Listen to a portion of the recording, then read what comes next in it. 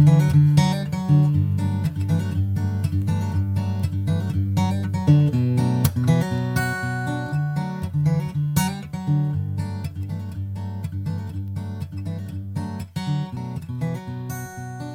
to the Heart of Life podcast, sponsored by Riverbend Counseling in Colorado Springs. I am Brooke Small. And I am Jessie Steffes. In this podcast, we dive into the heart of life's questions. This is not a substitute for mental health therapy. However, our goal is to make healing accessible for as many as possible.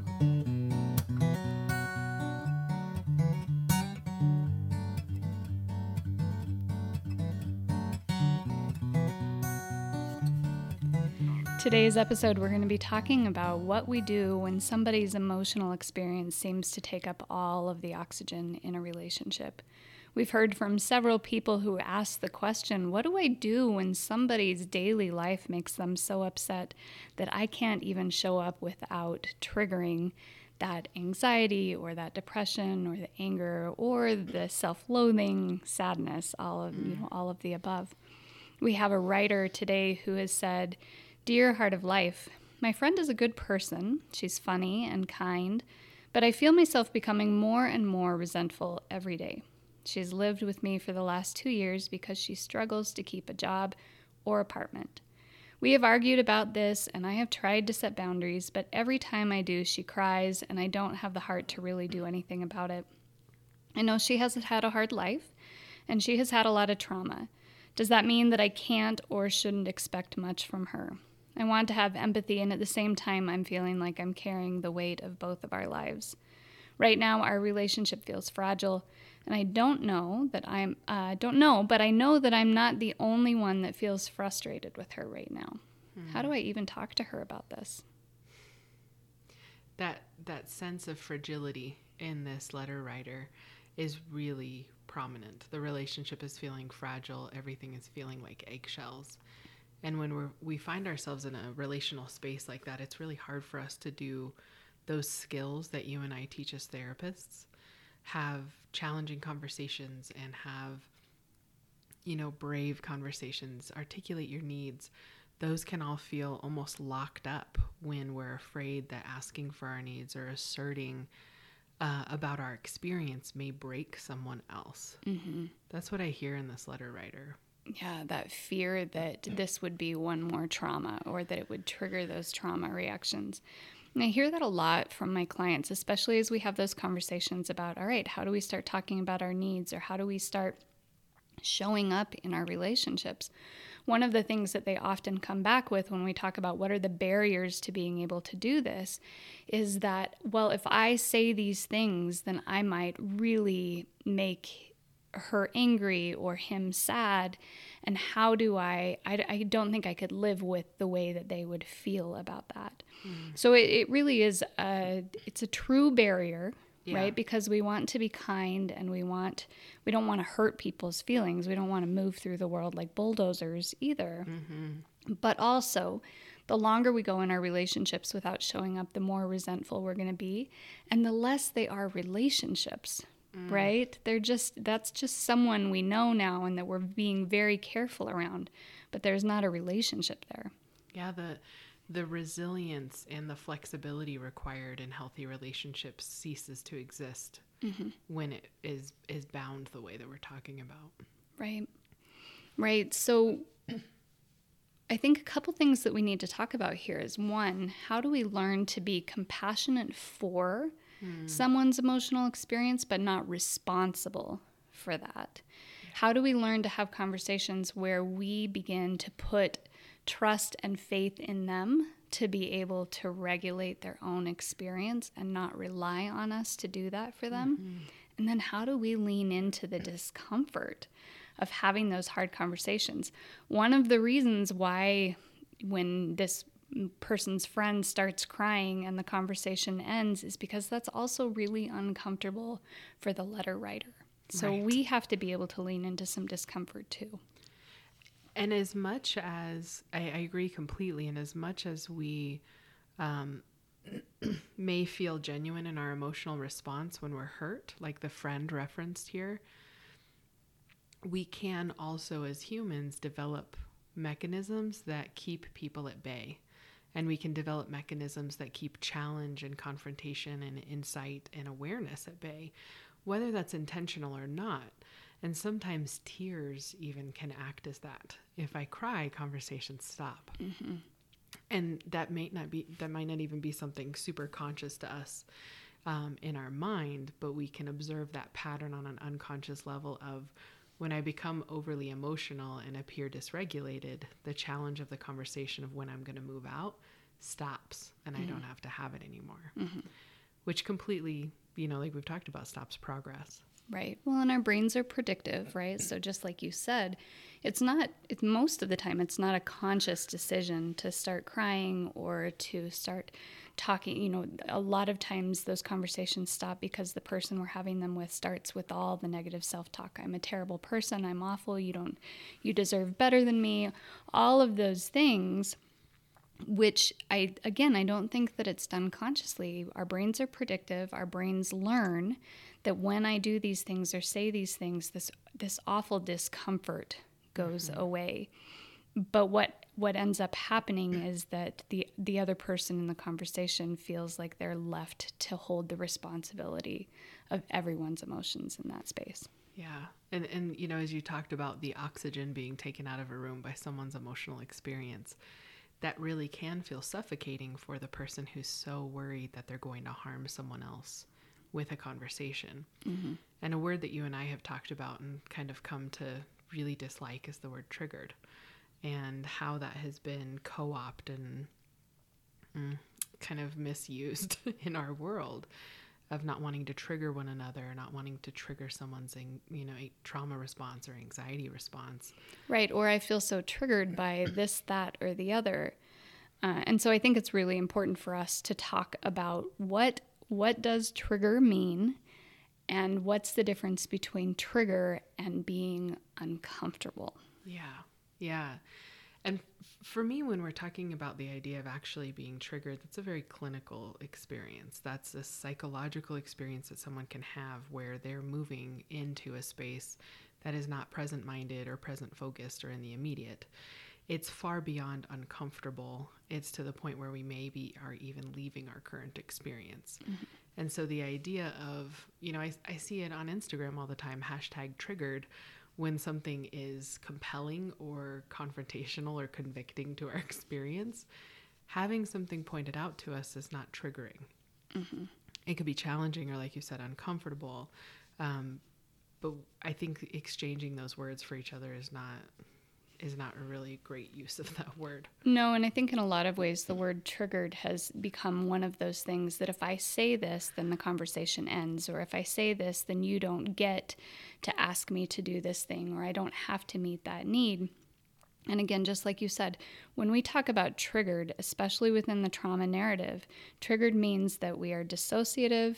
It means that we are in a space of having flashbacks that are sending our body into a space of where we used to be rather than where we are now. So we're in a nervous system response that is related to a trigger from before.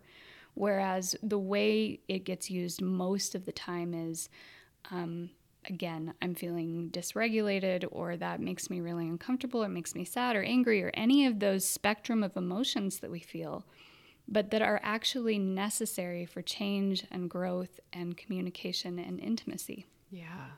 And enduring in those times is really important for the relationship to move forward.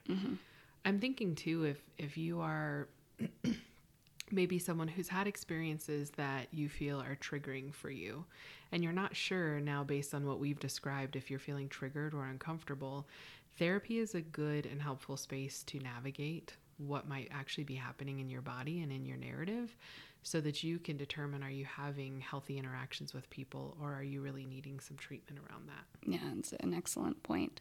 The other point that I want to make with this too is that even in trauma therapy, we don't teach people to avoid their triggers. Yes. Right? The way that it's getting used right now in social media, on TikTok, on Instagram, is all about that triggers me, and so you're not allowed to go into that space and talk about that.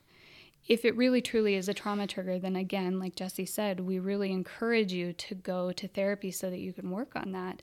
But in therapy, we're not going to teach you how to avoid those things either. We're going to teach you how to be in them and with them and take control of them. And so using triggers as a reason to not have a conversation, or feeling uncomfortable as a reason to not have a conversation or hold someone accountable, is not helpful for them. And it's not something that clinically we would even recommend, right? Because it impedes our growth and healing rather than helping us.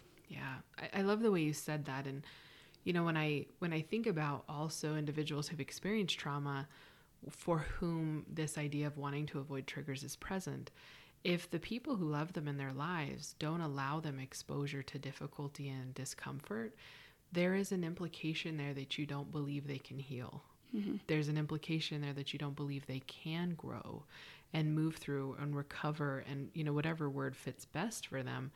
But when we experience individuals with struggle, whether that's trauma or anxiety, anything, and we don't touch them in that experience because we're afraid that they can't handle it, we are stealing from them an opportunity to grow and move and have difficult experiences with safe people, mm-hmm.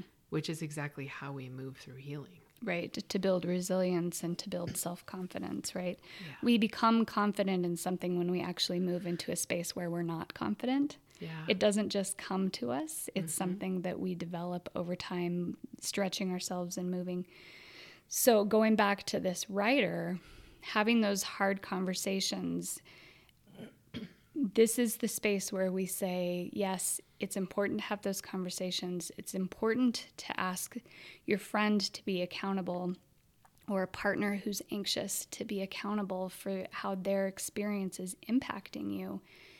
And you can do that with compassion. So when we say giving people the opportunity to touch those things that are uncomfortable, we're not saying, you know, just throw them into that. Right. But there is a way to approach that with compassion and understanding and grace, while at the same time allowing your experience to show up in the same way. Yeah.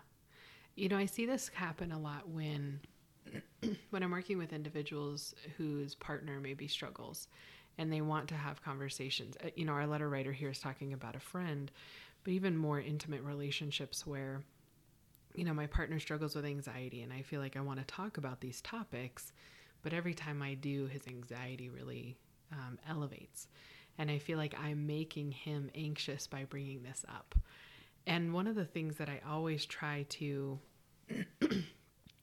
shift in that language is we can't make anybody anything. Mm-hmm. We can't make them feel we wouldn't have a job if people could make anybody feel anything.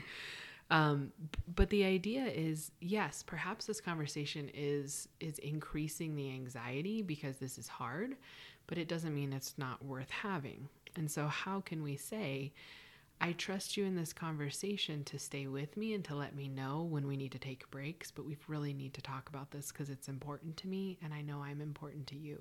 Mm-hmm.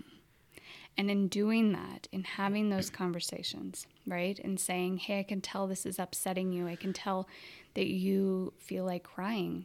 Mm-hmm. I want to be here with you. And at the same time, this really matters. So let's sit here. Let's move through this. I'll give you some time to do what you need to do to collect yourself and to regulate.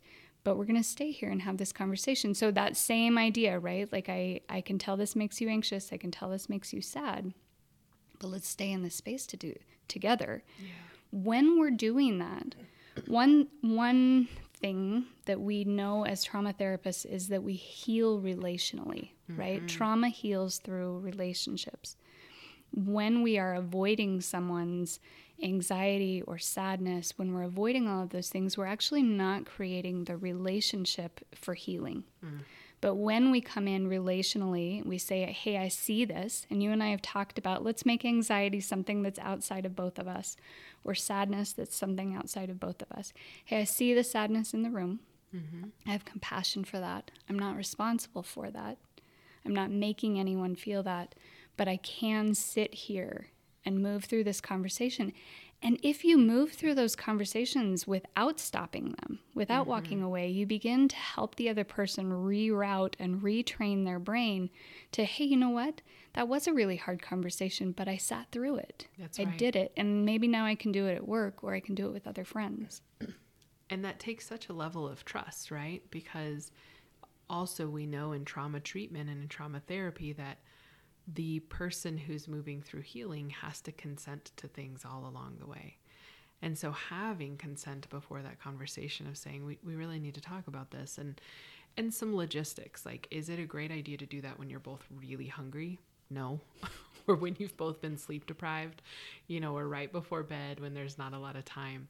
Like, set up an opportunity in a space for it to be the most successful within your control that you can.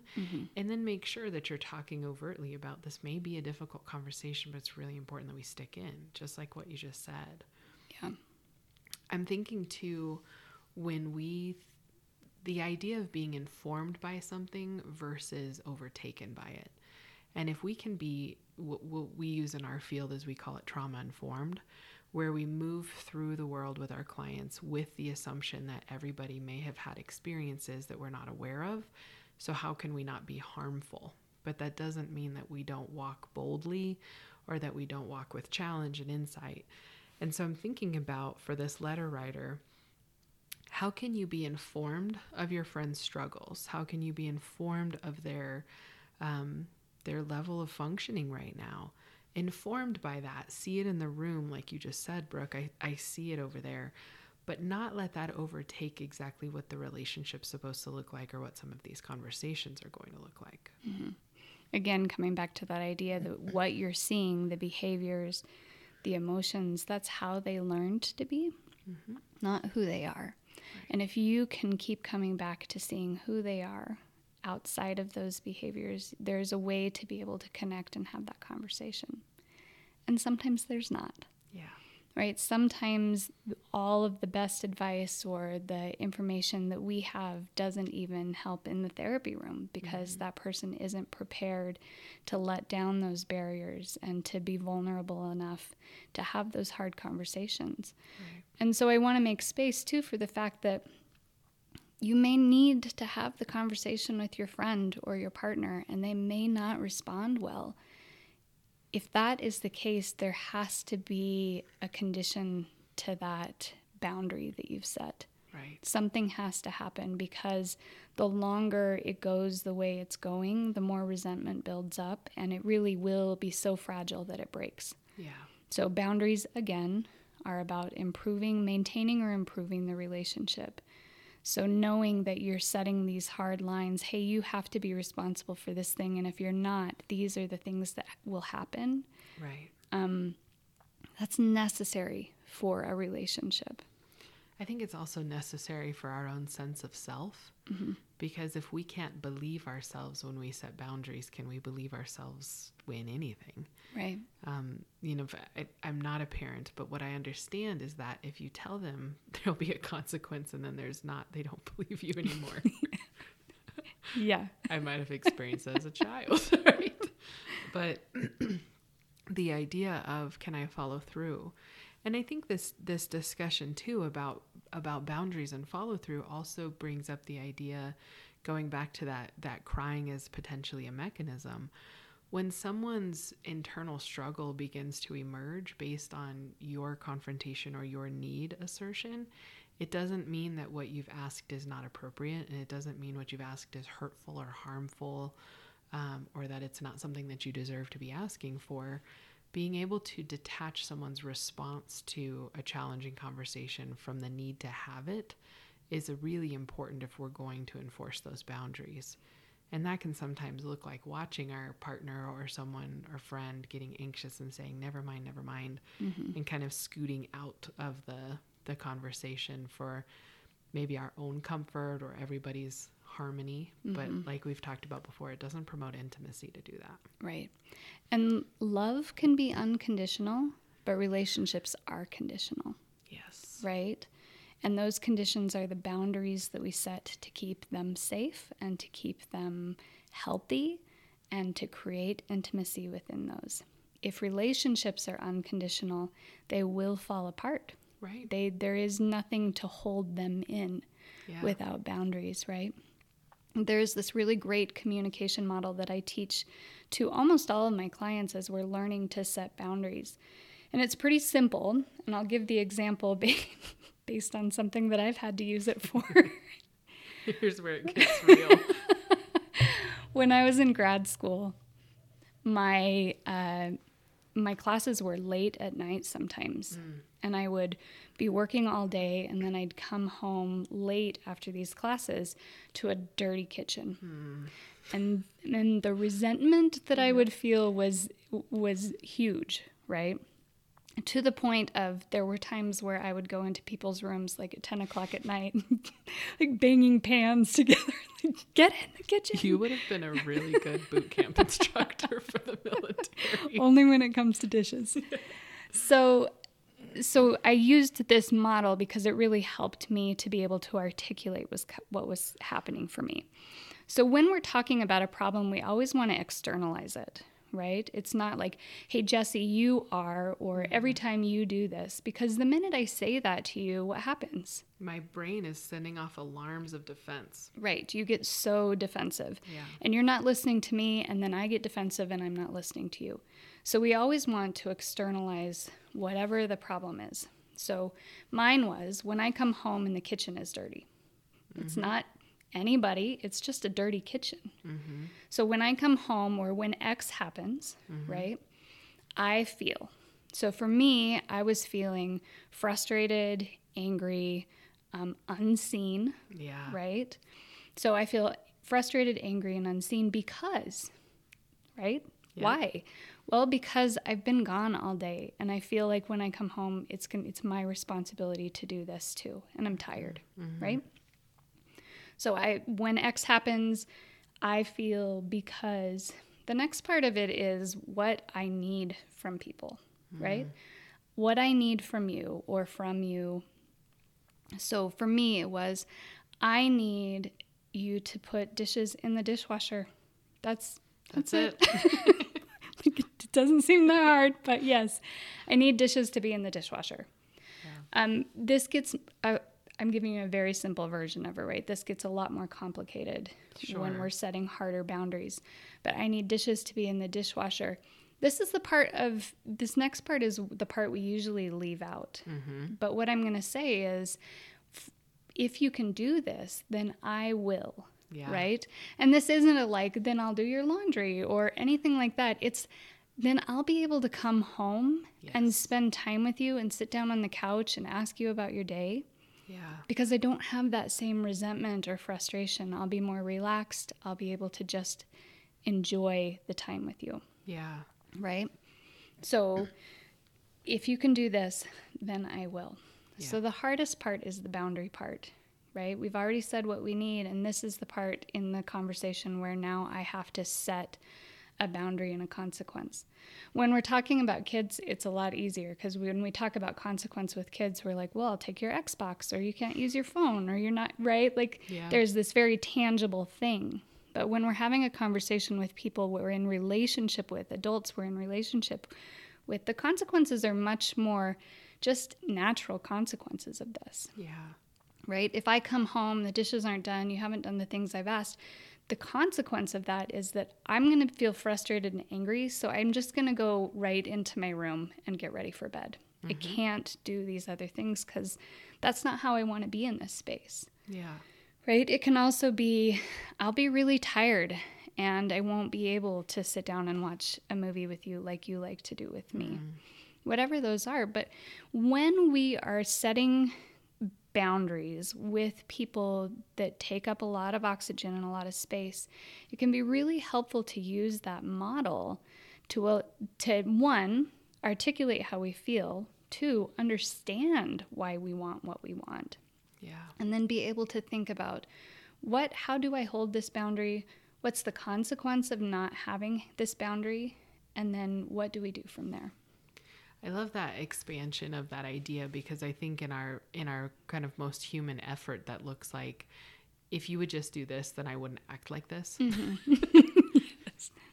Like as you kind of expanded and unfurled that, it really is a more thorough way to talk about, if you do this, I actually am open emotionally for more connection and space, but without having to say you, right? And I'm thinking about the idea of, in relationships, maybe something we think about is, what needs to happen for more emotional space for connection to exist here? What behavioral things need to shift for us so that we can actually connect in the way that it sounds like we're both hoping to in this friendship or partnership or whatever that is.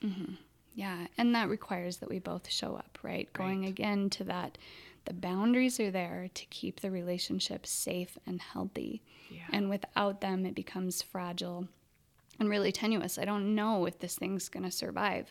Right. So it can be really scary to start talking about boundaries and putting those in there. It can be really scary to have hard conversations and be met with someone's strong emotional response on the other side of that. But knowing your why, like, why am I doing this? I'm doing this because I care about this relationship. Why am I pushing through and with this person's tears or frustration or anger? Because I really care about them. And I know that their way of moving through the world right now is impacting them negatively. And I need to have this conversation. I love that. So if we put this into takeaways, what are our takeaways for maybe this letter writer, or for anyone who is thinking about the struggle of being in relationship with not a ton of oxygen left in the elevator? Well, the first one I would say is learn how to be compassionate for, but not responsible for somebody else's experience. So we can care for someone, but not take care of someone. Yeah. And part of that is just realizing, like, hey, is this mine or is it not? And being able to put it down if it's not. Yeah.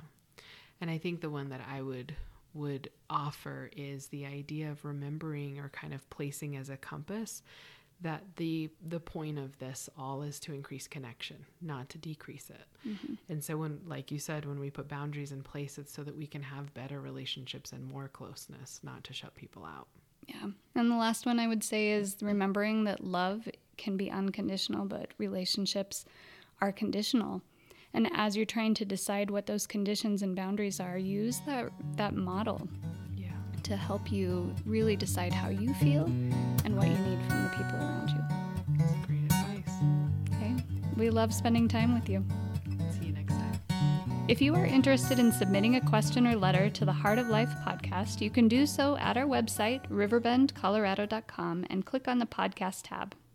We would love for you to give us a 5-star rating on whatever platform you listen to this podcast on. By doing so, you help us make the Heart of Life podcast easier to find and more accessible for everyone. We will see you next week as we walk each other home.